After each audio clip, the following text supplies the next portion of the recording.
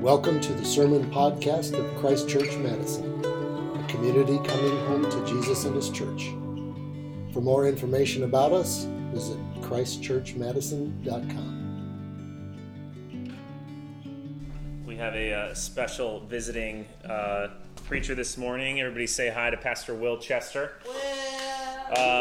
We love Will. Will is, you can see yourself here as long as you're in the frame, yeah. So just don't preach over there or anything, yeah. Good. Will is a dear friend of our congregation. Will's the youth pastor at Church of the Resurrection, which is our cathedral church in the Chicago area. But Will also has connections to lots of folks in our church, even outside of Chicago and in Madison and Wisconsin. And he's a Michigander, which is better than somebody from Illinois, so to Wisconsin people at least. We just fight over the UP, it's okay. But Will, we're so thrilled to have Will this morning. He's bringing us a really special word, speaking right into, I think, our moment in this season of 2020 and coronavirus and exhaustion. And I don't know about you, but these scriptures are just so moving and good. And so in the book of Ezra and Nehemiah, they read the scriptures to the people, and all the people hear God's word read, and then it says that the priests and the Levites would go around and give the sense of the scriptures. So we're so excited to have Pastor Will give us the sense of particularly this beautiful Jeremiah 29 passage this morning. So would you pray with me as I pray for Will?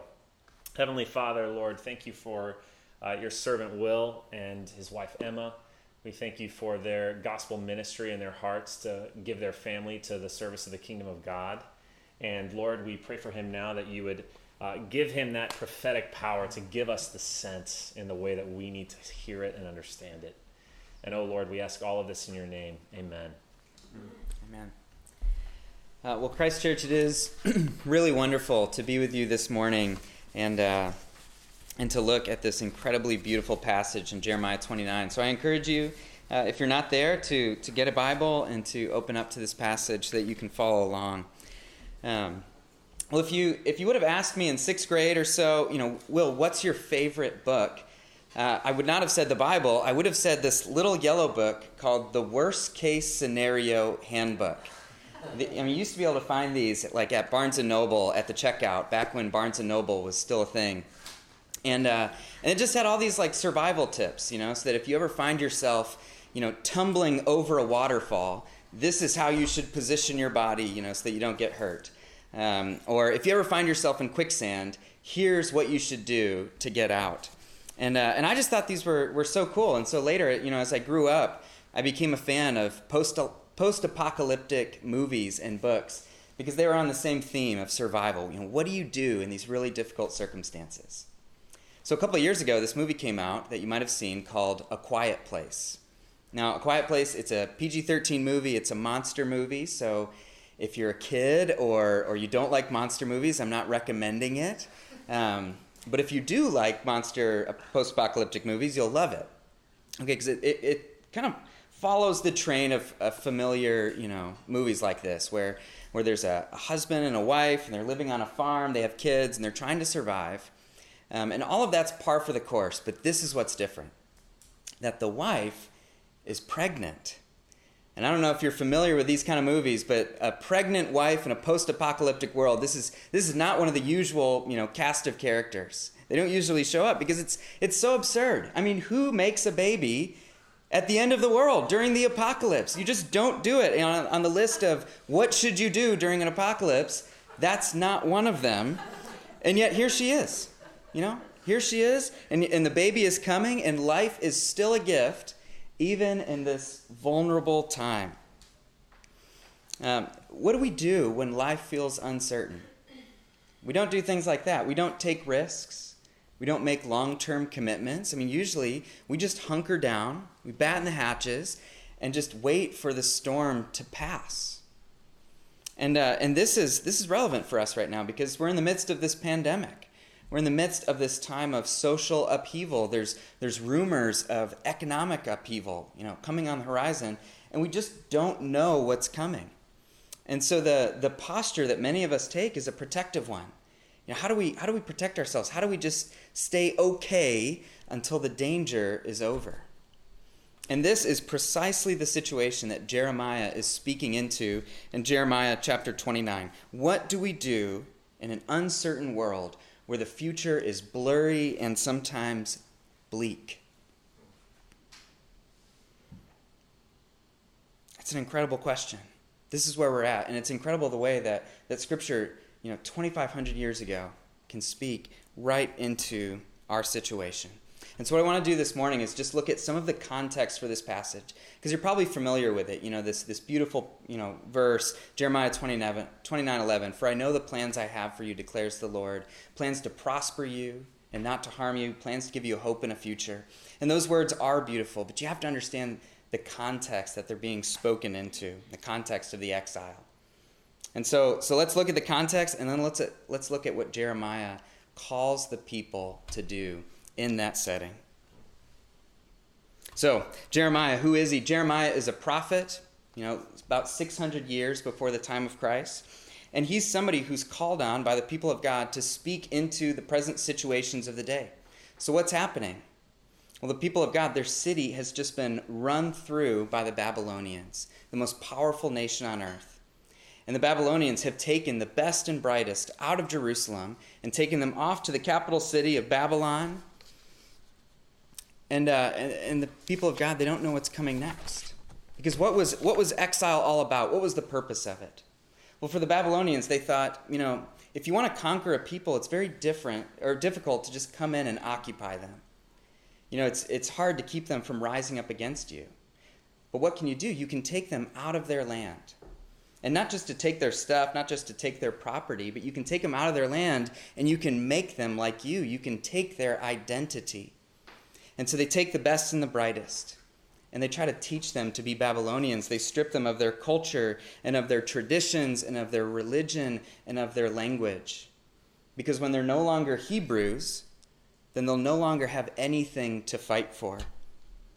And this is a part of United States history. This is part of even the current history of our world, happening in Western China even now.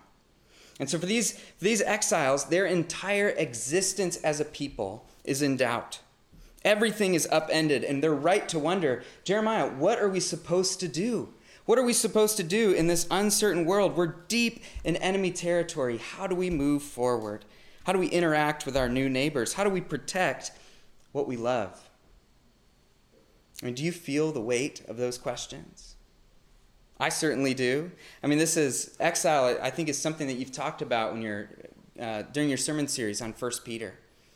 And what does it look like to be a Christian in the United States when everybody doesn't agree that Christianity is even a good thing anymore? What does it look like to be an exile here? Or the experience of racism is a kind of experience of exile, of feeling excluded or even targeted in your own home. Or this pandemic is a kind of exile where we're exiled from our normal ways of life, from the things that are important to us. So things like hosting others, where we can't do that anymore, we feel like we lose part of ourselves. How do we raise children in a world where we can't send them easily on play dates, where we have to think through all of these safety precautions beforehand? How do we maintain our faith when we can't even gather together in person? During this pandemic, we feel like we're losing part of ourselves. The stakes are high. And so what do we do? What do we do when exile threatens our way of life? Do we assimilate? Do we give up and just give in to this new normal? Do we disengage and try to protect what we can? Jeremiah's got a different idea. Jeremiah says, here's what you need to do. You need to build. You need to plant. You need to multiply. So let's talk about that. Build, plant, multiply. That's not our normal course of action. As we said, the temptation is to fall into this kind of passivity and wait for the storm to pass. And that temptation was the same for the Jewish people. In chapter 28, Jeremiah, he's talking about this prophet, Hananiah, who says this. He says, look, guys, wait 2 years, and then your exile is going to be over. God is going to overthrow Nebuchadnezzar. If you can just hold out for 2 years, the storm will pass. And the people loved hearing that. Even Jeremiah himself, who doesn't believe that, he loves hearing that. And he says, Hananiah, how I wish those words were true. How I wish it was true that in 2 years, all of this is going to be over. But that's not true. People of God, your exile will be long. This has been hard for us. I mean, if you think back like 7 years ago at the beginning of this pandemic in March, I mean, that's what it's felt like, right? It's felt like it's been 7 years. If you go back to the beginning of the pandemic, what were we thinking? We were thinking, okay, 2 weeks shelter in place, and then we're going to be out of this. And then it's going to be Holy Week, and life's going to go back to normal. And then that didn't happen. And then we said, okay, well, how about 2 months? We'll get to Memorial Day. It'll be really tough, but then summer's going to come, and summer's going to kind of take care of the virus, and we're going to be okay. And that didn't happen. And now here we are looking ahead to the fall, wondering, when is this going to be over? Is there a vaccine coming? Are we looking at February, or could this stretch even longer? We wish that it could only be 2 years, because it's very difficult to stare into an uncertain future and not fall into despair. It's very difficult to take a long-term perspective and not think, we just have to ride out the storm. I don't know what we're going to do. But Jeremiah has this different vision. He gives them an active vision. He gives them something to do. Build, plant, multiply. Look at verse 4. Thus says the Lord to the exiles, here are your instructions. Build houses and live in them. Plant gardens and eat their produce. Take wives and have sons and daughters. In fact, take this long-term perspective. Think of the generations to come after them. Take wives for your sons and give your daughters in marriage, that they may have sons and daughters. Multiply and do not decrease.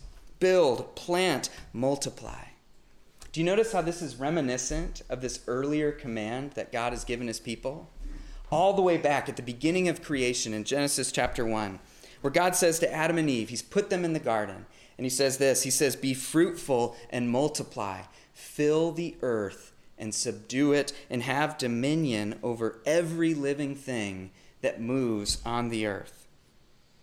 What does it mean to have dominion? To have dominion is to take the raw stuff of the earth, of plants and trees. It's to take the potential that's there and to build houses, and to build civilizations, to build musical instruments, to build culture. That's what it means to have dominion. And that's what Jeremiah is calling forth when he's telling the people of God to build, plant, and multiply. It's what we're created to do. God is a worker and a creator. And we are made to be workers and creators in his image. That's our calling. No matter who you are, that's your calling. And what Jeremiah is saying is that no matter where you are, no matter if you're in exile, your calling is the same. Build, plant, and multiply. Notice Jeremiah does not say, sit, stare, scroll. I mean, one of the biggest dangers of this pandemic is passivity. It's losing ourselves to screens as a way of dealing with our anxiety, of losing our community or our family to idleness and disconnection, thinking, okay, this is hard, but it's just the way it has to be, and someday it'll go back to normal. Jeremiah is saying, don't lose sight of your calling. Don't lose sight of those things that make you human. Take back your agency, even in exile, through building, planting, and multiplying. And so my key question for you this morning, Christ Church, is what would it look like for you to adjust your posture as you face into the fall, as you face into the uncertainty and not knowing when all of this is going to be over? What would it look like for you to adjust your posture and say, instead of God, how long is this going to be? When's this going to be over? And saying, Lord, what would you have me do while I'm here? What would you have me do during the exile? It looks like taking ownership of your life. And so here are just a couple examples. Maybe one way is to take ownership of your neighborhood.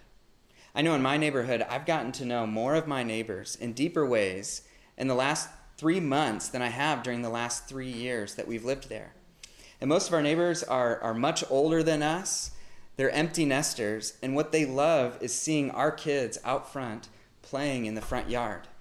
And we come outside and we talk to each other, and we're not siloed in front of our computer screens talking to people that are way far away, but we're talking to people face to face, albeit maybe across a driveway, 15, 20 feet away. But we're talking to them. I'm sharing my story. They're sharing their stories. We're building community, and this pandemic is making that possible. If you're a student and you're looking at going back to school, I mean, you could be afraid that, I guess this is something we have to get through. We're going to do this mask thing. It's going to be awful. But maybe not. I mean, maybe you're going to build a kind of community. You're going to build a bond with the people around you that would not be possible if you weren't going through this trial together. Maybe those relationships are waiting for you. Maybe those insights that you're going to get from your studies are waiting from you or for you, but not if you're passive. Not if you're just trying to get through this. It's only if you're actively looking, God, what do you have for me in this difficult season? In Christ Church, I mean, this is true for your spiritual lives.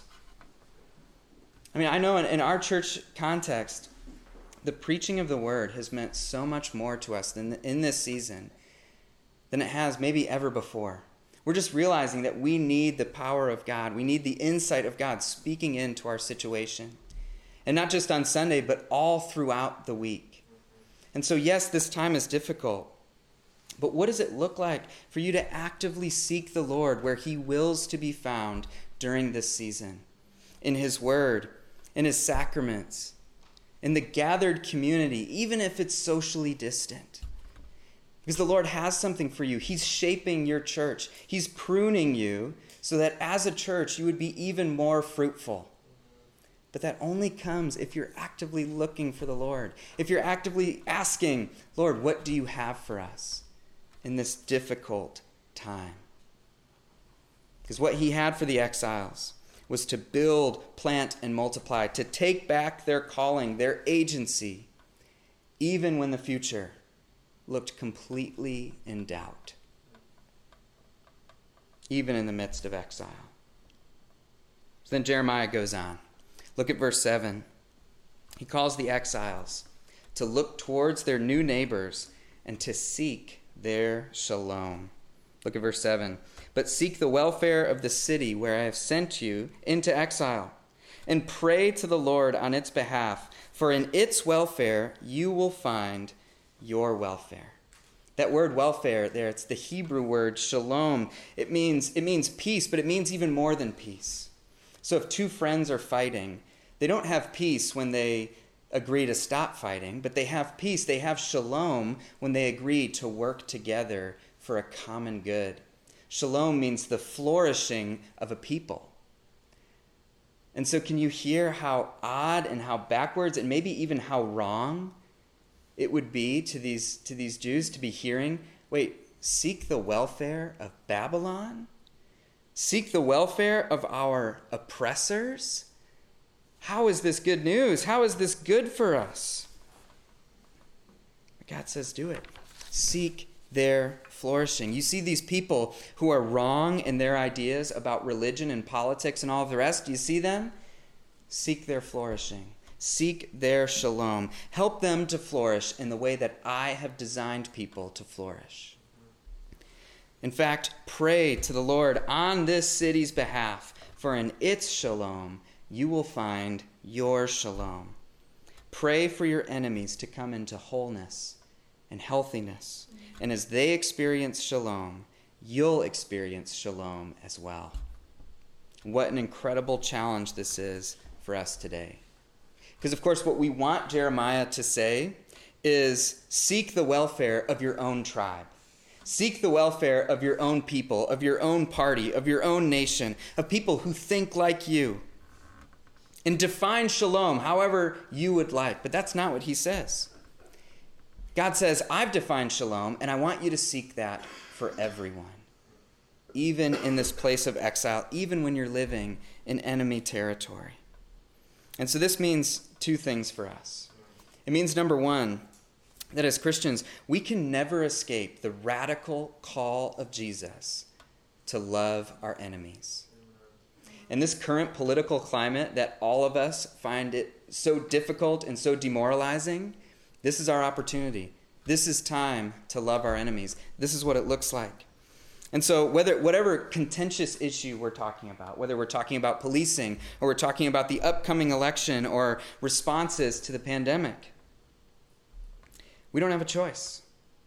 We're not allowed to cancel people. We're not allowed to say their lives don't matter. We're not allowed to say their opinions don't matter. We have to love them. We have to seek their shalom. And we've got to figure out what that looks like while we hold on to our own convictions. While we listen for the Lord, how do you want me to seek the shalom of the people around me?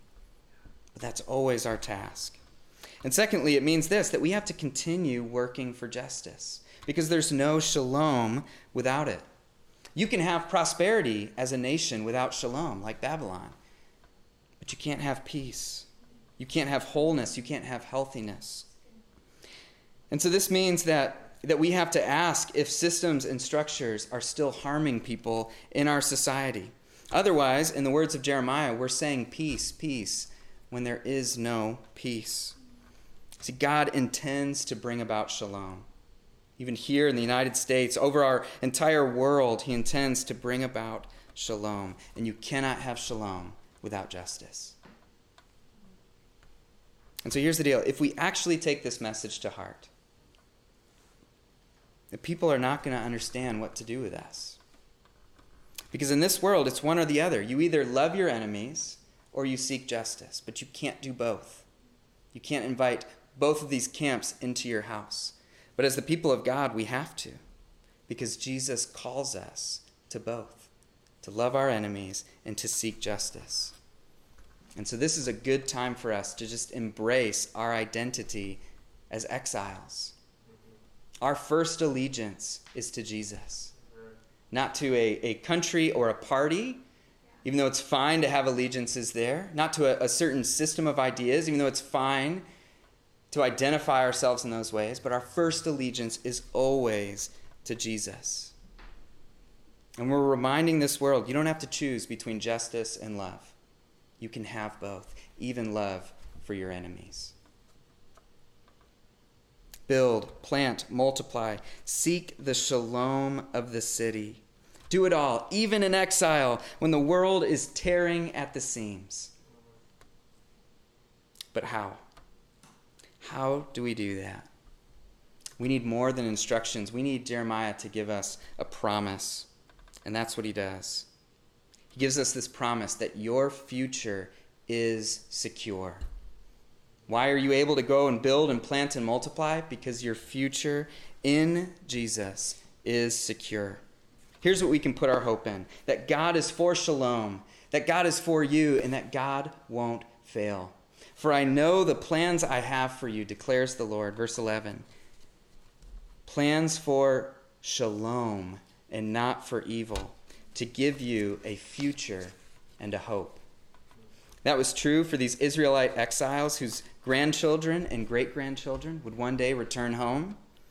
That was true for Jesus, who himself is exiled to the point of death and then brought back to sit in glory at his Father's right hand. That's going to be true for you and me if we are in Jesus through faith. Our exile is going to be long. We're going to be uncomfortable far longer than this pandemic. We're going to be uncomfortable until the Lord comes back. There's no doubt about any of that. But your future is secure. There is a light at the end of the tunnel. There is an end to this pandemic. There's an end to racism. There's an end to injustice. Because God is bringing us home. Your future is secure. Now, what would you do?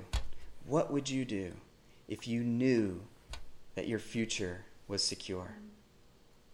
I'll tell you what I would do. If I knew with certainty that someday my future grandchildren and great-grandchildren would live in my house, do you know what I would do? I would go out today and I would buy the most beautiful tree and I would plant it in my front yard, knowing that I would never see it in its beauty. It would always just be a little twig sticking up out of the ground, but I'd plant it for them so that they could enjoy its beauty. If you knew with certainty that the success of your company was going to enable hundreds, maybe thousands of others to bring about flourishing for their families, then you would go about your work with all of your heart. If you knew that your investment in your neighborhood and in the people around you and in the community that God has gathered in Christ Church, if you knew that God was going to use all of that to bring about a revival in Madison, to bring about shalom in this city, so that others would look to Madison and see it as a place of God's presence and see it as an example of what can be true in cities all across this world. If you knew that your investment in this community would bring that about, you would be so present to the people around you, even in the midst of these difficulties. And so we don't have certainty of that. We don't have certainty that any of our preferred individual outcomes will actually happen. But we have something better. We have certainty that God's preferred outcome is going to happen. And that our small works, small though they may be, are part of the work of God in Jesus Christ to bring about shalom in our families, in our city, in this world. Praise God. Hallelujah. So instead of asking, when will this be over? Let's start asking, Lord, what would you have me do? And let's hear him say, I'd have you build. I'd have you plant. I'd have you multiply. I'd have you seek the welfare of the city where I've sent you, because your future is secure. And maybe you've never needed that kind of hope in your life. Maybe you've never needed that to live a productive and meaningful life. But maybe you do now. Maybe this pandemic has shaken you, has rattled you, where you don't feel like yourself, where you don't know what to believe and who to trust and how to move forward because the uncertainty just weighs so heavily on you. Maybe you need this word. Maybe you need this gospel truth that in Jesus, your future is secure, no matter what this fall brings, no matter what the winter brings, no matter what anything or anyone can bring against you. Your future is secure. So Christ Church, as you look into this unknown future, may you feel the Lord spurring you on, spurring you to take agency, to take hold of your calling, to build, plant, and multiply and seek the welfare of the city. Go plant a tree, build something beautiful, make a baby, or find someone else's to love. May your church multiply and expand for the shalom of this city and for the glory of God. And may you say to this exile, this isn't the end. My God is bringing me home. My God is bringing shalom. And in Jesus, my future is secure. In the name of the Father, the Son, and the Holy Spirit.